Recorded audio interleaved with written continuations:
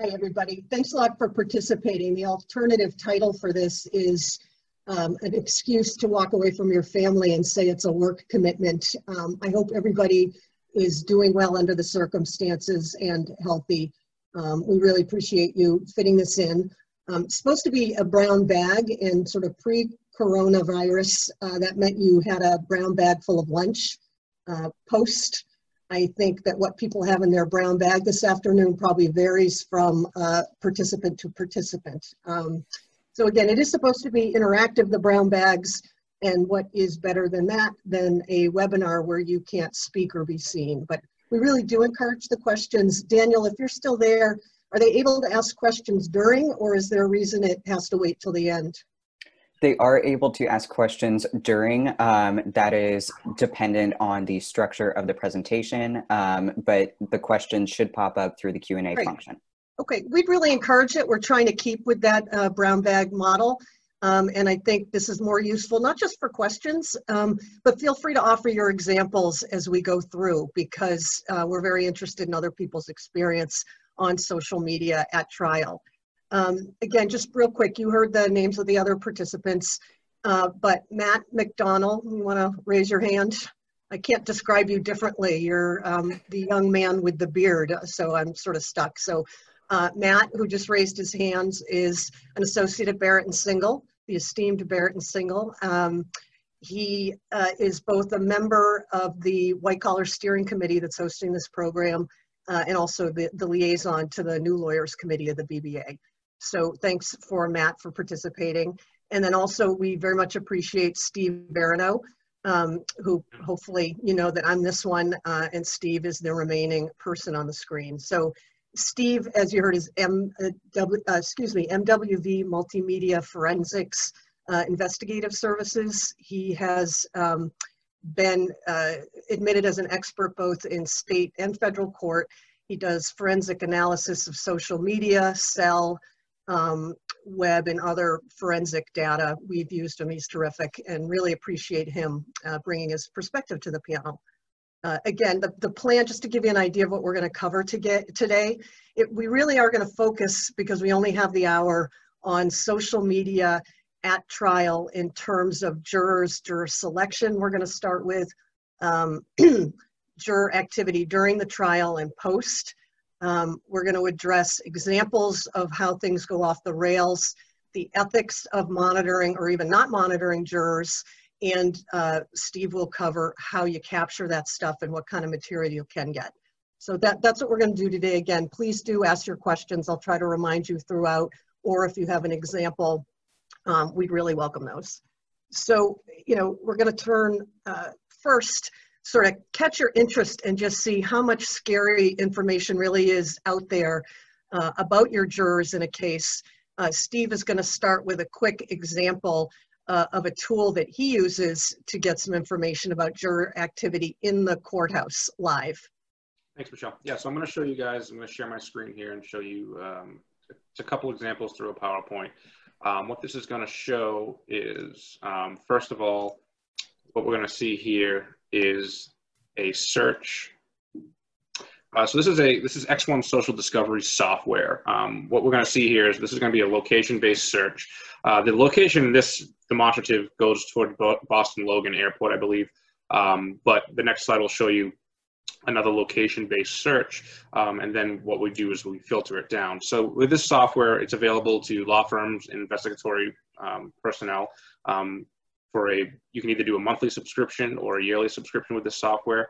Don't have the exact numbers offhand, but you can contact sales, X1 Social Discovery software.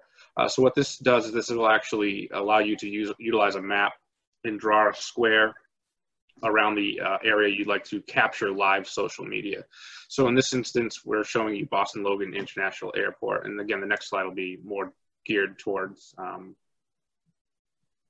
obviously jurors. But so this shows you active live tweets in this instance that are going out in that location area search, which can be very useful. So what we show, and then you can click on them individually or show a listing view of everything that's being tweeted out. That this software will archive it and allow you to search it later on.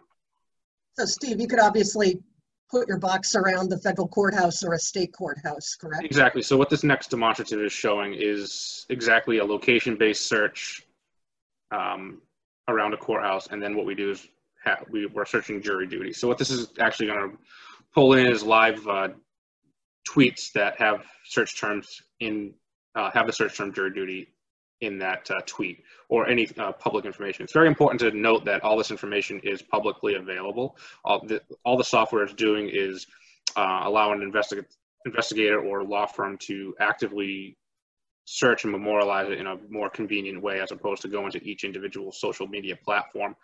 So all this is publicly available information, meaning the user has not privatized their page in any way. So anything that is searched around this area comes up as jury duty or whatever it might be. We can also do, this video also goes into if you're in a particular trial, high profile trial, whatever trial you might be. So this is a quick demonstrative search of Hernandez trial. It can archive and pull all the information of people tweeting about, tweeting or Facebook or Instagram, and all the publicly available information about that particular trial, or keyword search, whatever the keyword search might be that the user is interested in. The software allows us to download it, archive it, memorialize it, search it later, need be, search it by user, and be able to produce that report, need be. So the software also captures all the metadata and things to make it admissible in court. Also, we can also do location searches by city and state, as you see here at the end of this demonstrative. So obviously you have a panel waiting to be put through jury selection, and if you have someone like Steve doing this, you're getting a real leg up on some of the folks in the courthouse or otherwise. And we're going to get into all that later. This is really meant to whet your appetite and in part scare you about all the information that's out there that you may or may not realize is available about jurors pre and during the trial. So as we've said, we're going to kind of go from jury selection to monitoring jurors during a trial, and then even after the trial, and touch on, again, the technology examples and ethics. So, the first is jury selection. I think everybody understands intuitively why you would want to know certain information about jurors, their biases, their backgrounds, maybe their familiarity with the case, or maybe with the subject matter of the case, and part of your effort to find the perfect jury.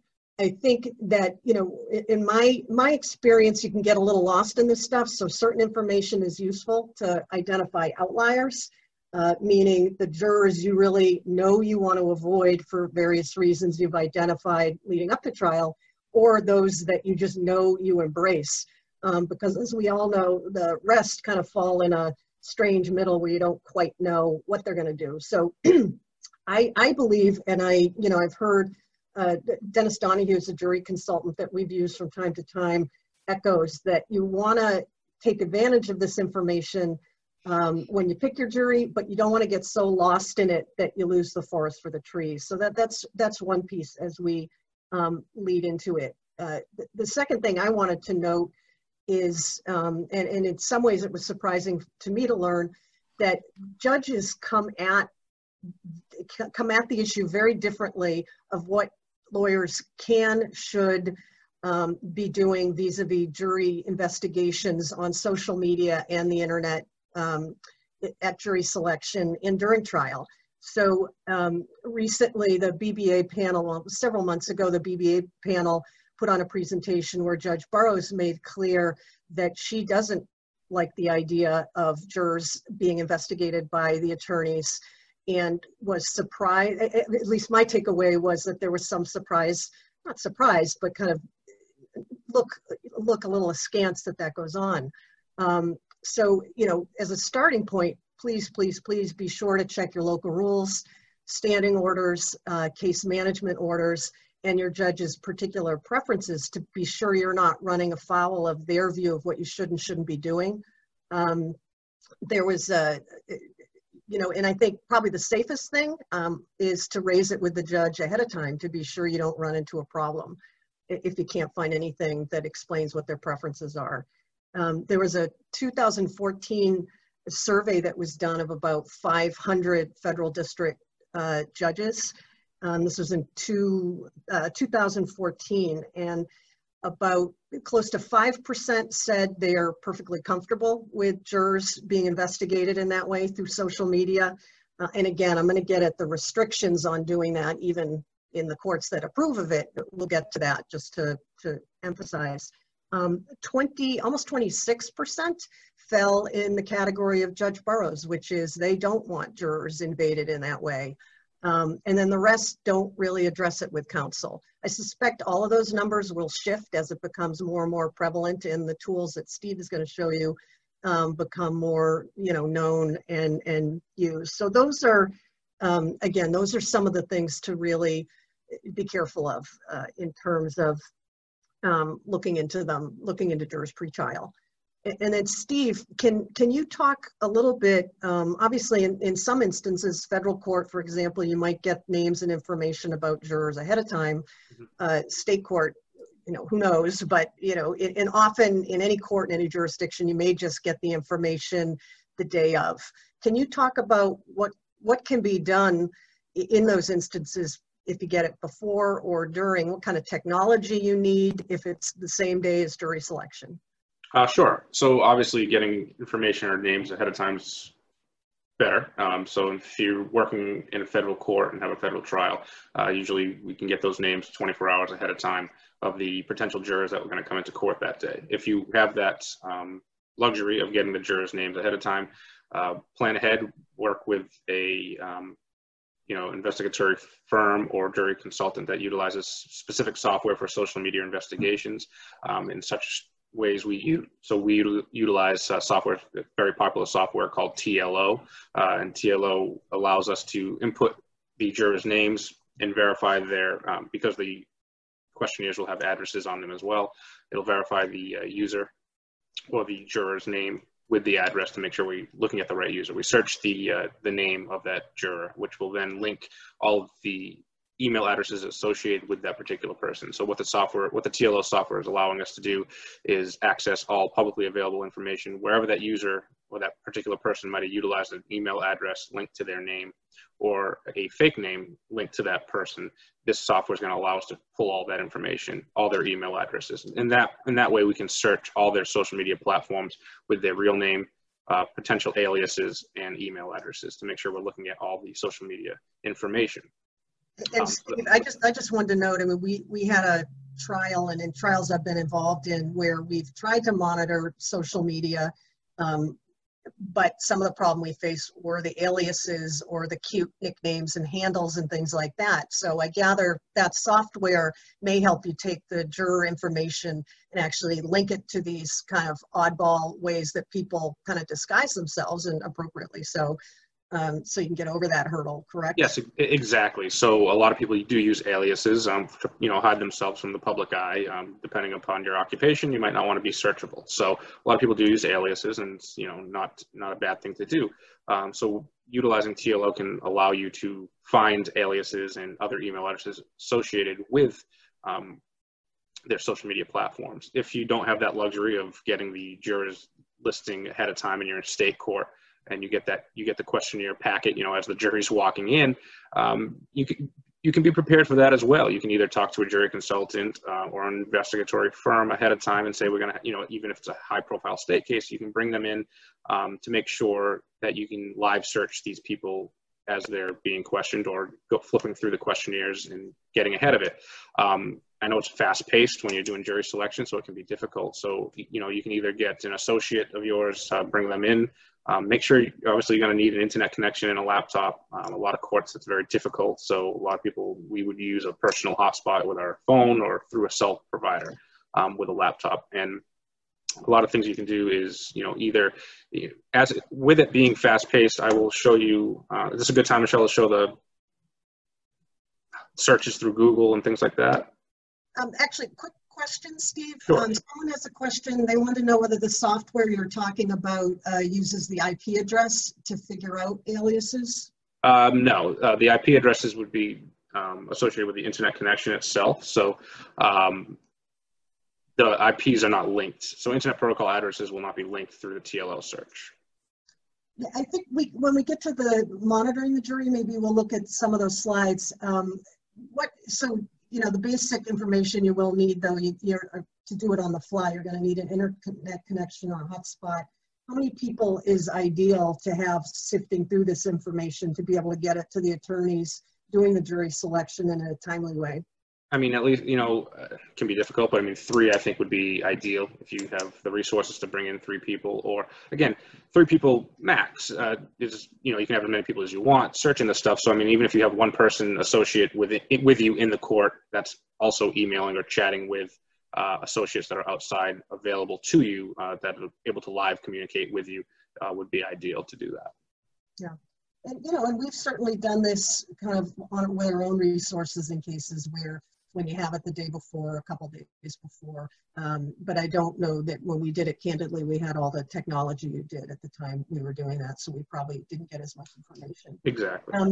And do you have any estimate just for not the jury consultant and that whole shebang, but if you're just looking at the cost roughly of having a forensic person handling that research for you for jury selection, is it cost prohibitive in most cases, or do you think it's something that's accessible in a lot of cases?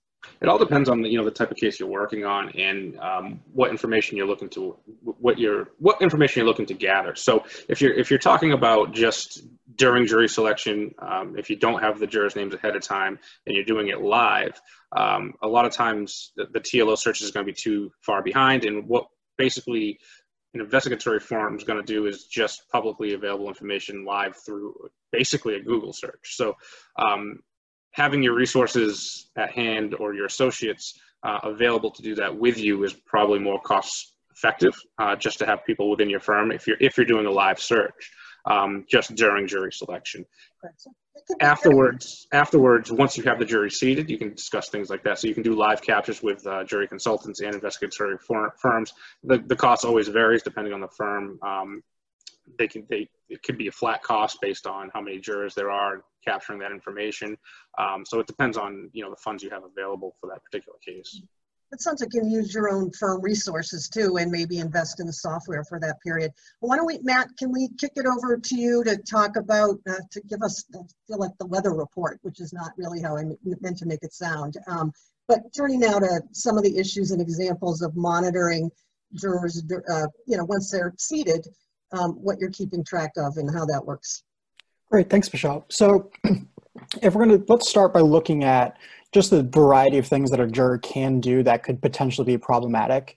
So broadly speaking, the most obvious would be looking up information about the case on a news article or on a blog. On top of that, they can also theoretically comment either anonymously or non-anonymously, identifying themselves as a juror on some of these articles or blog posts, which it's not only them getting information that's outside of the courtroom, but it's also them potentially sharing information that should be kept private. Additionally, jurors, and we've seen this in some of the examples that we'll discuss, jurors can look up information about not only the parties of the case, but also about the attorneys. And this can also raise some red flags where if that juror is going to, even if they just keep it to themselves, that could inform their decision, but they could also share it amongst the other jurors. And then of course we are discussing social media. And so one of the probably main issues at the forefront of this discussion is posting on social media. Because everything is public and because everything can be readily accessible, jurors can not only take in social media, so read posts about a high profile case that they're sitting on, or they can post about their experience during the trial, which can not only negatively impact the potential jury decision, but it can impact just the media coverage as well. One of the tools to potentially avoid some of these issues would be to have the court issue instructions to the jury to refrain from some of this activity. So in 2012, the Judicial Conference Committee published some model instructions that really focus on these issues. And we'll share this, a copy of this with you after this session. But what these instructions do is they give orders to the jury not only at the beginning of the trial itself, And ideally, a judge will repeat these instructions on each day of the trial. But there are also a separate set of instructions that are to be given right before deliberation, mimicking some of the same language. And effectively what these instructions do is they first alert the jury that should they notice anyone else engaging in any of this behavior in terms of looking up parties, sharing information, or just using social media while with the jury, it's the jury's responsibility to report that to the court. And then, of course, the instructions themselves direct the jurors to refrain from using any type of social media with respect to the case, alerts them to refrain from looking up information, and generally just tells them to just don't speak with anyone else about the case. In terms of the usefulness of these types of instructions, so Michelle mentioned the 2014 survey. This was completed by the Judicial Conference Committee, and they wanted to gauge whether federal district court judges were actually utilizing these instructions and whether they felt they were helpful. So if we just want to go through a couple of these information points. So of 494 judges who were questioned, so 6.7%, which is 33 of them, responded that during the past 2 years, so that would be from 2012 to 2014, they themselves experienced some type of juror misconduct with respect to the use of social media.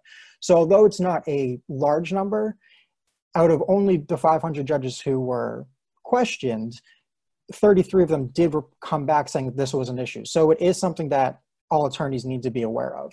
And these same judges, when asked how they learned of this information, the two most common ways in which they learned about the misconduct were, firstly, was reporting from other jurors. So that indicates that when instructed, jurors were willing to share that information with the court if they noticed some type of misconduct.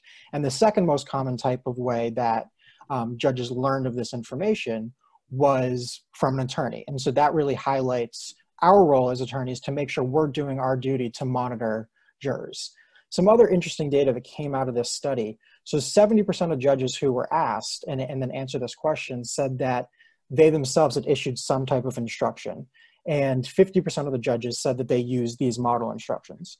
One thing to be aware of if you do want to rely on these model instructions is that because they were drafted in 2012, they aren't necessarily up to date with respect to the types of social media that's being used. So the model instructions really focus on Facebook, Twitter, LinkedIn, YouTube as kind of the key platforms. However, as the social media environment is rapidly developing, it might be useful if you do want to utilize these instructions to make sure you're including some of the other platforms such as Instagram, Snapchat, or Reddit, where more and more people are getting involved and are able to share information readily. And then the last kind of really key point out of this survey was that 70% of the judges who did issue these instructions found that they found the instructions to be either successful or very successful in preventing some type of jury misconduct. So this really highlights that if you can get a court to issue these instructions, you should do so. And so we'll circulate this report with the survey data. This data might also be a tool for you should you come across a judge who might be unwilling to utilize these types of curative instructions. You can present this data as proof that other judges are using these types of instructions to some success. Yeah, and I think you can use some of the statistics about how much juror activity there is that there shouldn't be to help as well. I mean, we had a high-profile case a few years ago, and we got a basic instruction. It was a 3-month trial, and an instruction, at the beginning, at the end, and maybe once in between. And we were trying to encourage more frequent instructions, and perhaps with some of those statistics, we may have had more luck. Just while I'm talking, as someone noted, and I wanted to highlight in terms of jury selection that the state courts do give out the information as well. Most of my trials recently have been in federal court, and when it was in state court, we weren't really getting a ton, or what I would want, I guess, ahead of time that I recall. So thanks for that correction. And then just another question, so I don't forget, and either Matt or perhaps Steve Question came up, and I think it's a really good one, either during jury selection or even if you're doing it during trial, but I think especially at jury selection, if you're there at counsel table sort of frantically typing and shuffling, etc., do you think the juror realized what you were doing, and are you concerned that they can see all of these strangers wildly doing something that seemed to have to do with them? You know, what do you do to guard against that? What are your thoughts? I think, you know, it depends on the court that you're in as well, because, you know, a lot of times this isn't, when we say we're doing a live search, a lot of times we're not doing it as the jurors up speaking at, you know, at the bar with the judge and the attorneys. It's when you get in, I was unaware that's, you know, you could get the names ahead of time in state court. So that's good to know. But if you were doing it live, you're doing it with the questionnaires, as you flip it through the questionnaires and people are just accessing certain information that we can get. It's not as the juror is really sitting there watching you. It's getting the information hopefully slightly ahead of time before the jury is, you know, the juror is voir dired.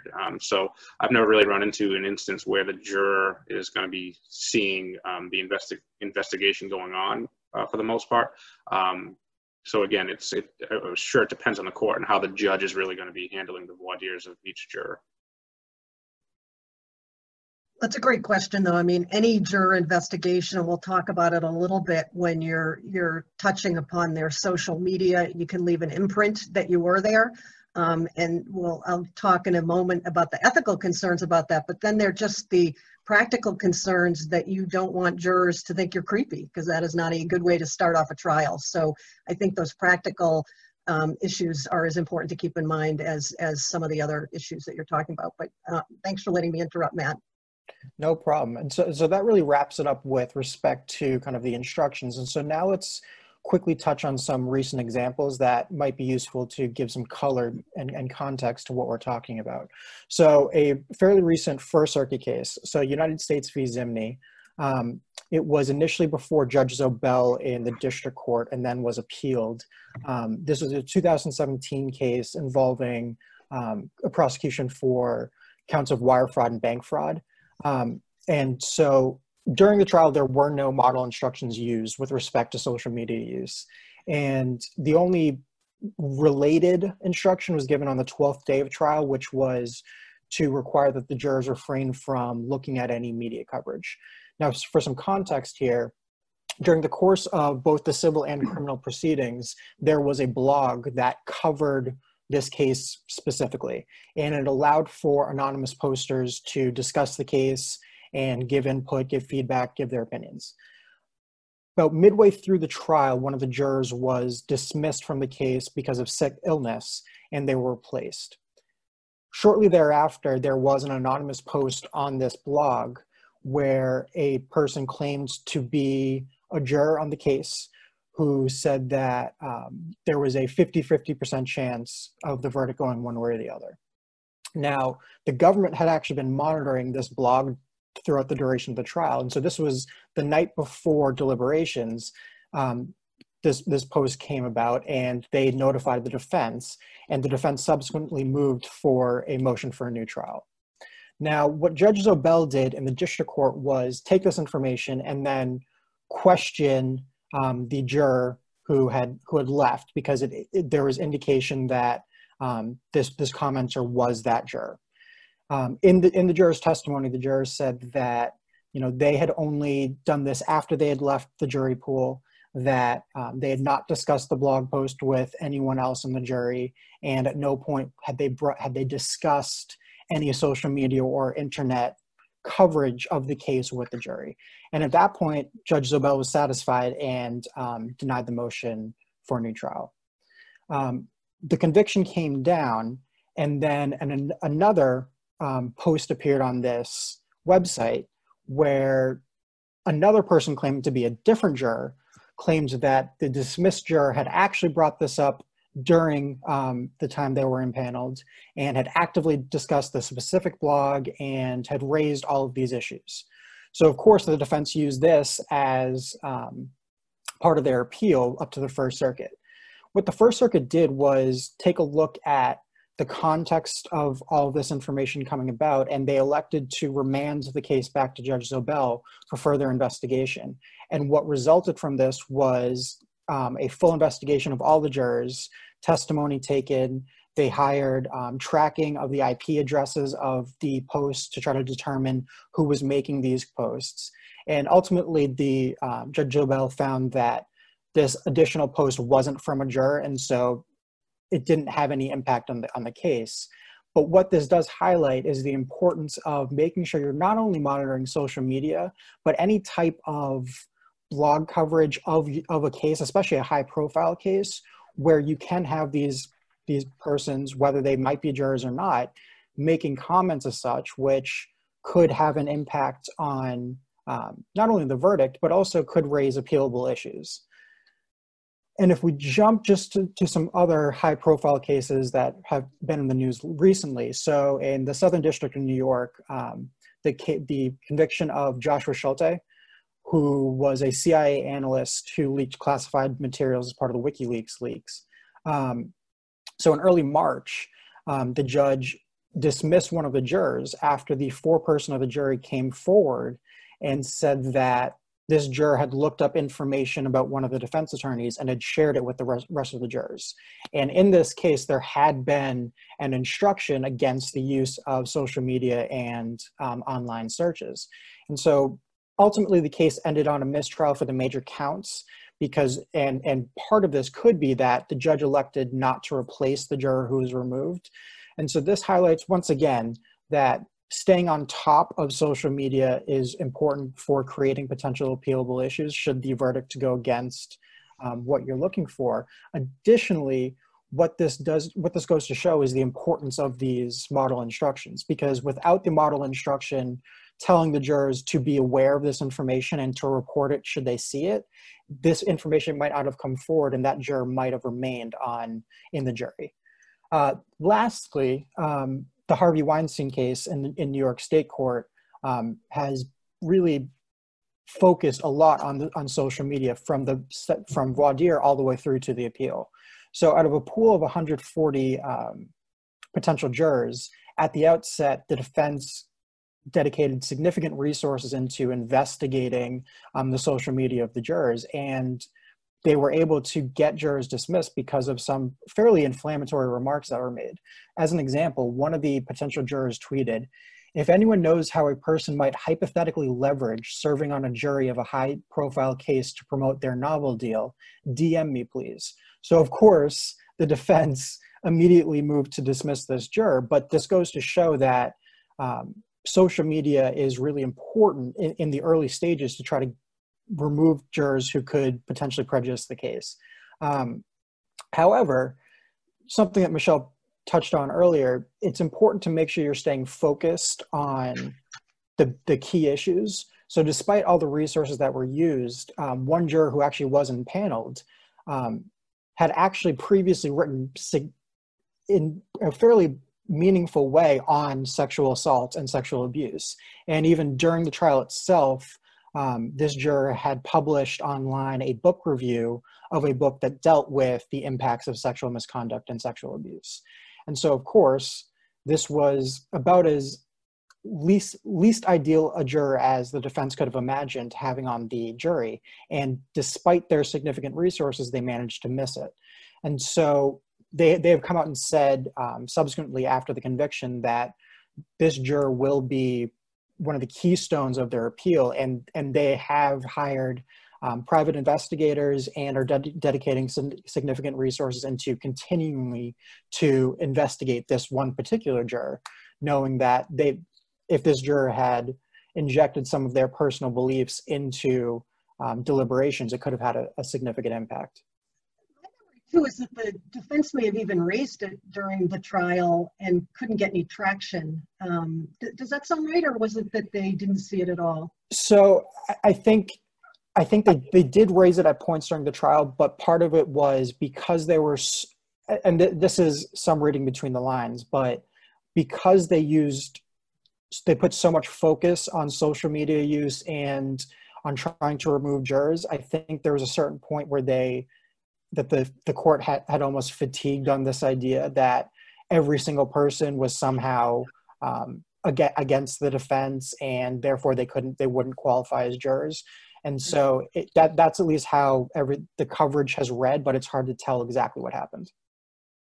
It's a good time, Matt. I want to get Steve to talk about sort of the technical resources available to do that. I want to kick it off with a question that somebody had, though, Steve, and that is, the question was, had you used the software that you showed, the X1 software that you showed at the beginning of the presentation, where you circled the airport and could see what everybody was tweeting? Have you used that either monitoring a jury or, you know, at jury selection? And can you give some examples of what you've come across or you've heard people find using that?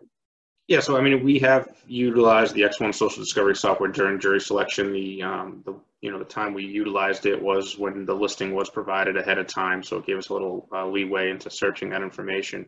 I think it's very important to note and keep in mind that during jury selection, you got to stick to your normal selection process, and with or without social.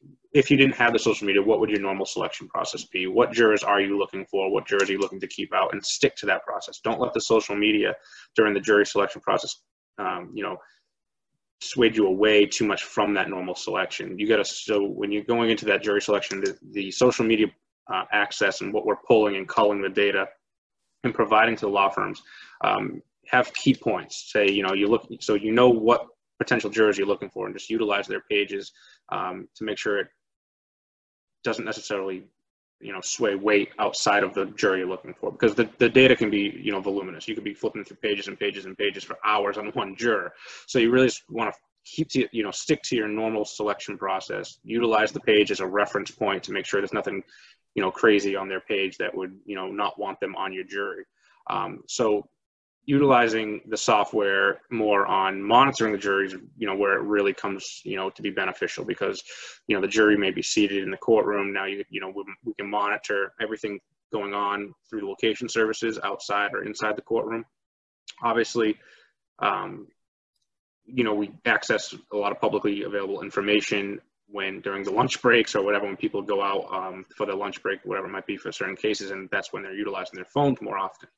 So we will access, depending on the case, if we want to capture all the information around the courthouse live and monitor that, and we can relay any information that we may get back to the firm or the attorney that, requested the data. And having all of the jurors' publicly available information during the trial that's when you really want to start monitoring it, because it might not be live, but you want to be able to monitor that when they go home at night or before court starts. And what people are tweeting or putting on Facebook can be quite surprising. And have you seen examples of that, though, with the X1, where you've actually located people speaking inappropriately, or maybe at least identified, okay, we have a juror who's active, we got to really monitor that person during the So I mean, I do have examples here. I can put it up on the screen of the X1 software in particular, what it does, what it has pulled, for jury information. Let me see here.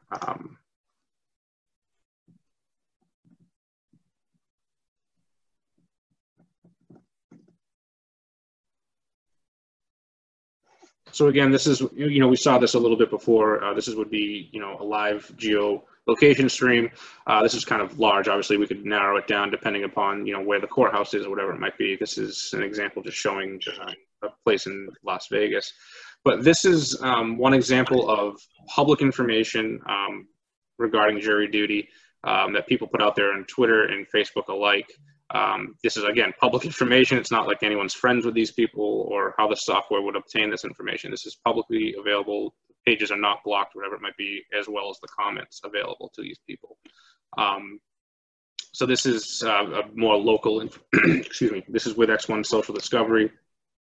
We can run searches, whatever it might be, again, with keywords. This one would be, I hate jury duty, for instance. And this is right in Essex County, people posting. So, I mean, you can get like an overzealous juror that you may or may not want and things like that, because obviously you can search the opposite and someone that really loves jury duty and they're really excited about that. So you can see, this particular That's scary sometimes. right, and overzealous. There's someone that just wants to be on the jury.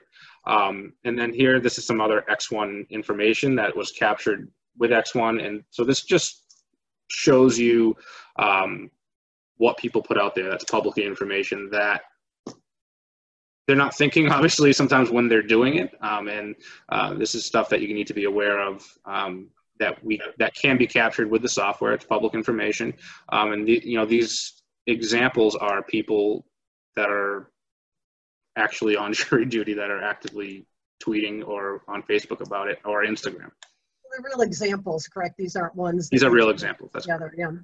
And Steve, one question that was raised in the chat. So we're talking mainly about public information, but of course there could be private messages between jurors or jurors to third parties. Is there any type of technology or any type of resources out there to get access to some of these private messages, or is that largely really out of the scope of anything that we can do? That's basically, private messages for jurors would be out of the scope for this type. So, speaking of juries in particular, we're stuck with publicly available information. Okay. Did you have more, Steve, that you want to cover in terms of the tools available to monitor social media and other online presence of jurors? Or have you, I didn't want to cut you off. No, so again, if you want me to go through briefly, let me see here if I go back. Just examples of, open source investigations that you can utilize as a firm with your associates that can be helpful, and just how to organize it. It's very simple. Again, the software that we're using is accessing publicly available information. So realistically, all it's doing is culling and compiling all publicly available information across all platforms and social media platforms. So it's a tool to make our lives easier, and it comes at a fee. But if you have the time, so let's say the jury is already seated. You have their names, you have their addresses of who the jurors are. Now you can actually sit down within your firm, or hire someone at that point to utilize software, or just use open source software. So you can simply utilize Google or any other search platform and obtain certain information that'll help you monitor the jurors during the trial. So simply Googling the name of the person, it'll bring up a listing you see here of all the pages, and you can get them. So here's what where you really want to focus is that highlight. That would be the Facebook user ID. And that's the actual person's Facebook ID. That's what you want to, take note of. And then you can keep going through Instagram John Doe. So obviously you would swap out the name John Doe for whoever the juror is and attempt to find their publicly available information. That would be Instagram. And then very simply, if you're not hiring an outside firm or utilizing software to do so, you just keep a listing of all these pages. And this is a great way to open source and free within the firm to archive and just monitor the jurors' Facebook. A good way to make sure that you don't end up with a horse on your jury inadvertently. So good work, Steve. Yeah. So this way you just keep the listings of the information. You can click these links daily to make sure they haven't posted anything about your trial. This is also a great tool to take note of. Graph.tips. If you just type that into your web browser, and you get, this is strictly Facebook, but it's still a powerful tool. If you punch in that user ID I showed you earlier, how to obtain that, you can actually just search. Where did you, Steve, sorry, where did you find graph.tips and then you put in their Facebook profile? Is that what you just did? Yeah, so if you, so the graph.tips, you go into a web browser, that's all you have to type in. There's no www or .com. So if I go back here. Yeah, so right here you see the highlighted numbers. That would be the user's Facebook ID. So that's what you would use on graph.tips.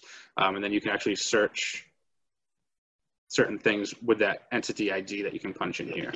As you can see, posts by that user, tag locations, photos seen by that user, which can be useful to see what they're looking at. Just a quick listing. These are some of the paid subscription services that that are out there. A lot of them are obviously, most of them are available to law firms, whatever it might be. And a luckily, which is nice, is a lot of them do offer a monthly subscription package, meaning so if you are just you don't want to buy it for the year, you're going into a high profile trial, or not even high profile, but one that's very important, you can just access it for the month, whatever it might be. This would be Hanzo is one of, you can see the URL in the top there. It's a great tool that tags, culls, and exports the searches.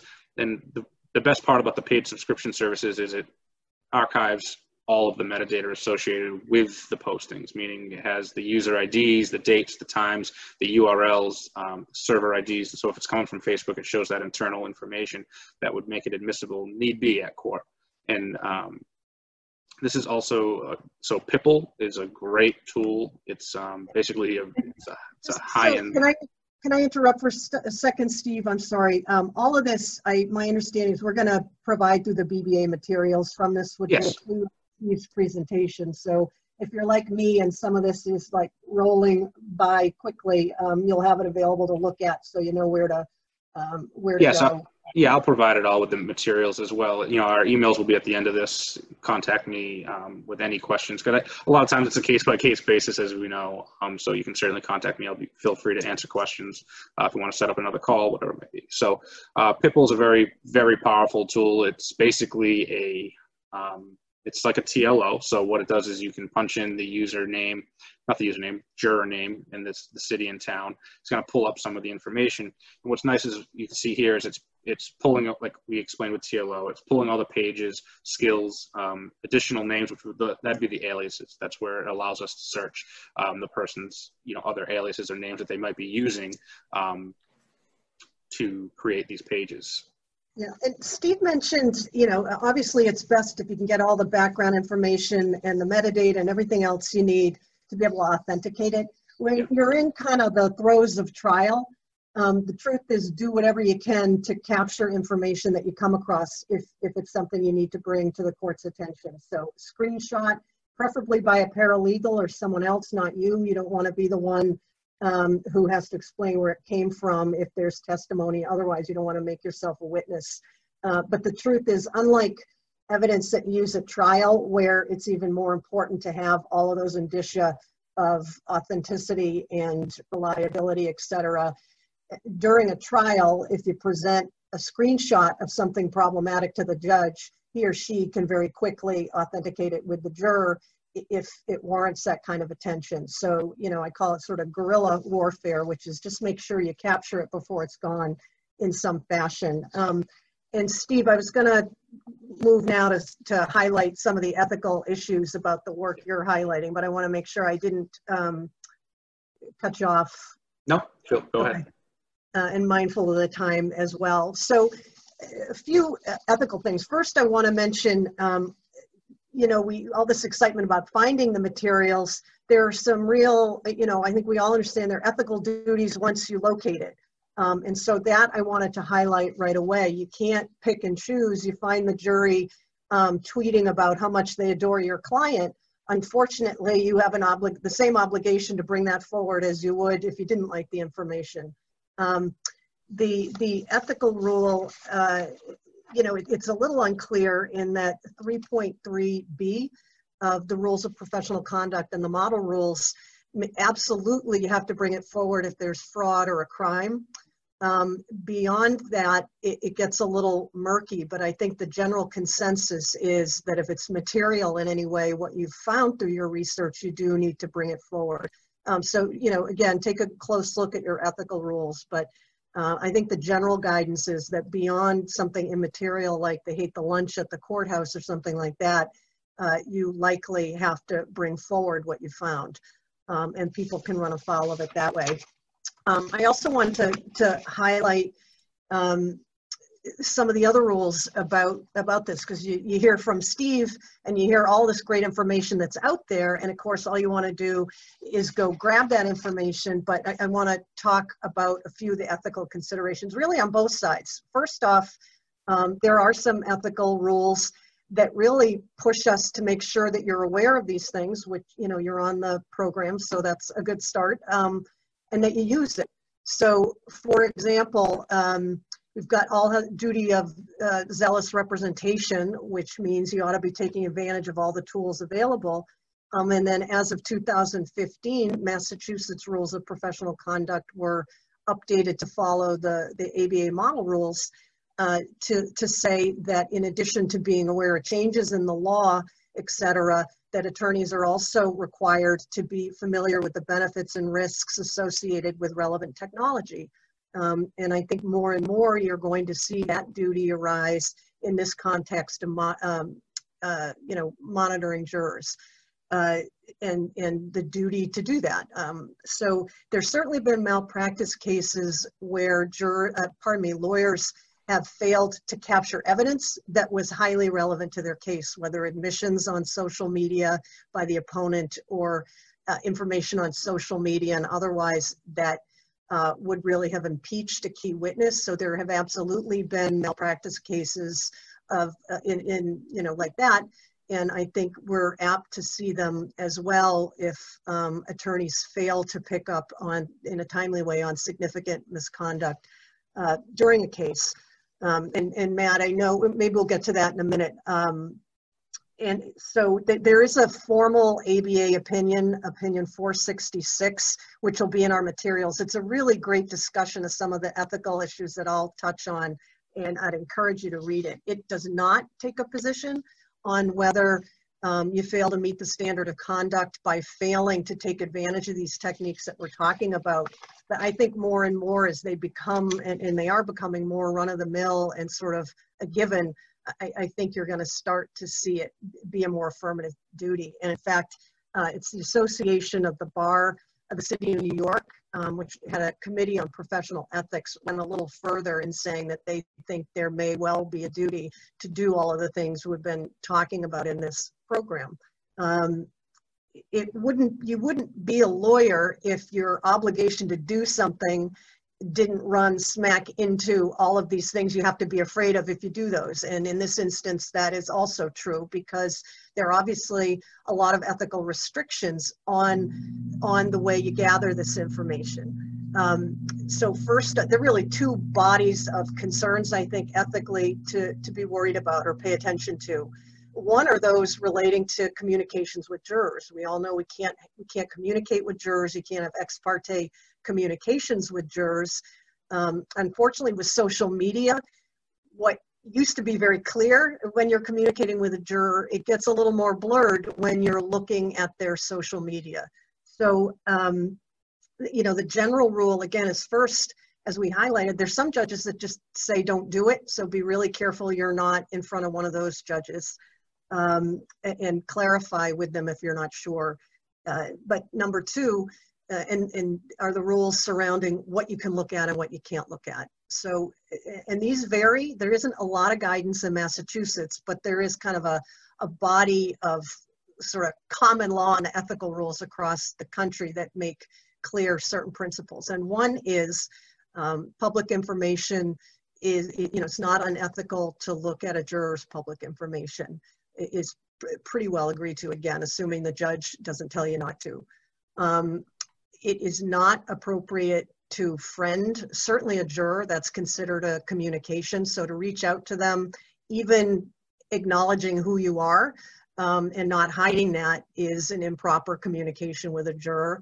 And as is the case, generally what you can't do, you can't have somebody else do. So you can't have a paralegal or some other third party reach out to jurors to get friended and otherwise get access to additional information that's non-public. So those are some of the obvious do's and don'ts. One thing to really be aware of is that a lot of the social media sites have features where the juror, in this case, is notified that you looked at their information. So on LinkedIn, you can pay for the extra feature where LinkedIn will notify the juror, Attorney Peirce was looking at your LinkedIn profile.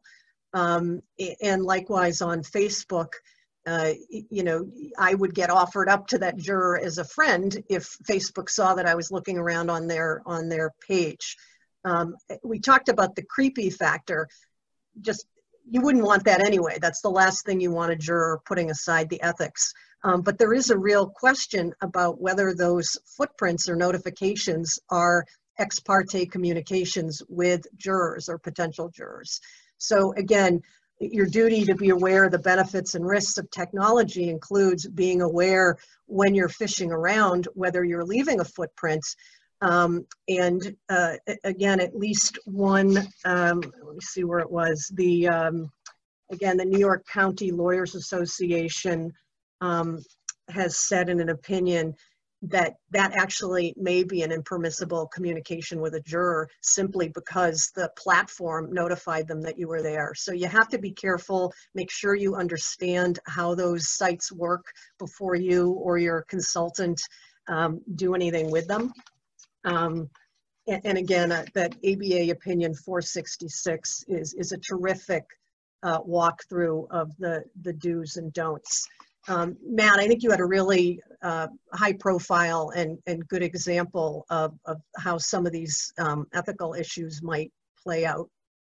Absolutely. So the case in question is United States v. Tsarnaev. So it's the Boston bombing case. This is in front of Judge O'Toole. And on a motion for a new trial, amongst other arguments, the defense argued that the jurors were prejudiced by the social media exposure surrounding the case. Now, what kind of implicates some of these ethical considerations regarding reporting the information in a timely manner, the Judge O'Toole found, he said, at the outset, he considered the argument waived because the defense had access to all of this information in terms of any of the jurors' social media exposure or comments during the course of the trial, and then didn't raise it. And how he found this out was in the evidence that was presented to support this argument in terms of Facebook posts and reports that collected social media data. They were dated during the trial. And a somewhat powerful quote in the opinion, he says, in light of the evident effort the defendant expended on social network research during the jury selection and the nature of his venue objection, it strains credulity to suggest that no one on the defense team could follow or actually was following the jury's social media activity during the course of the proceedings. And so what this really highlights is that if you're going to be monitoring social media data from jurors, which we should be, you need to make sure you are timely in reporting that to the court, because here's an example where even though they might have had the ammunition to raise legitimate concerns about the jury, because they failed to do so when they first received this information, they lost the chance to make an argument on it. And this really implicates some of these ethical duties that Michelle mentioned, where even though we didn't find any examples of this happening, theoretically, if you failed to properly monitor juror social media and an adverse verdict came down, there could be potential grounds for your client to find that you violated your ethical duties to them to make sure that you were zealously defending them. So that's just something to keep in mind as we're engaging in this social media review and monitoring, that we need to make sure that we are on top of it. And it's obviously tough with everything going on at trial. And now you have to worry about what your crazy jurors are doing and then reporting it. So it's a lot. And so that's why we're trying to highlight how important it can be and how courts look at that. There's another question. I know we're kind of running out of time, but since some of us have nothing but time right now in many ways, happy to press on for those who can. But the question is, and I think maybe folks listening in, if you have some thoughts about this too, if you want to weigh in, and we'll read them out loud. But the question is, have you ever proposed jury questions that include questions about the potential jurors' use of social media or even their online handles or names, especially for those of us who work for a government agency and can't utilize these technological tools, or parties whose resources are more limited? Is that an option that you have utilized? And if so, was the judge receptive? I'll answer, and it's not terribly helpful. I have not utilized that. I think in a high profile case where you have a judge who is more open to people searching, that's not a bad thing to request to level the playing field. I think a lot will be a little squeamish about it, is my guess. But again, there is absolutely no harm in asking, and then, you know, armed with some of the studies that Matt referenced to show why it's so important and why, you know, it isn't fair for the government not to have that access where, you know, maybe you have a well-funded defendant, for example, you know, has the ability to dig past aliases and that sort of thing. Steve, I don't know if you've come across that, or Matt, so I can't answer beyond that, but I encourage people listening in, if you have a thought about that, to let us know. Yeah, I mean, I haven't personally, you know, been part of a trial where the judge requested handles or specific usernames of the jurors in particular, so I can't really answer, you know, to the fact of how the judge would be receptive to it, but it's not a bad request, you know, for sure. Yeah, I have a sense, you know, my sense, as I said, it's hard to even get some judges to do the model instruction and to do it repeatedly, because there's a sense that it sort of is offensive to the jurors. And I think it may be that a lot don't mind in concept that you're researching jurors and their social media, but it may, I have a feeling it may become more concrete to them when you start saying, I want their username and handle, and it may draw attention to it in a way that causes them to think more and not. I don't see anybody. I think the request for usernames and handles from the jurors in particular would really limit their use of social media at trial as well, yeah, knowing that their handles have been turned over. It's a really good point, and that would be another benefit, yeah, from my perspective. So I don't see anybody, unfortunately, offering their thoughts about whether they've done that. And, you know, would be delighted to take other questions.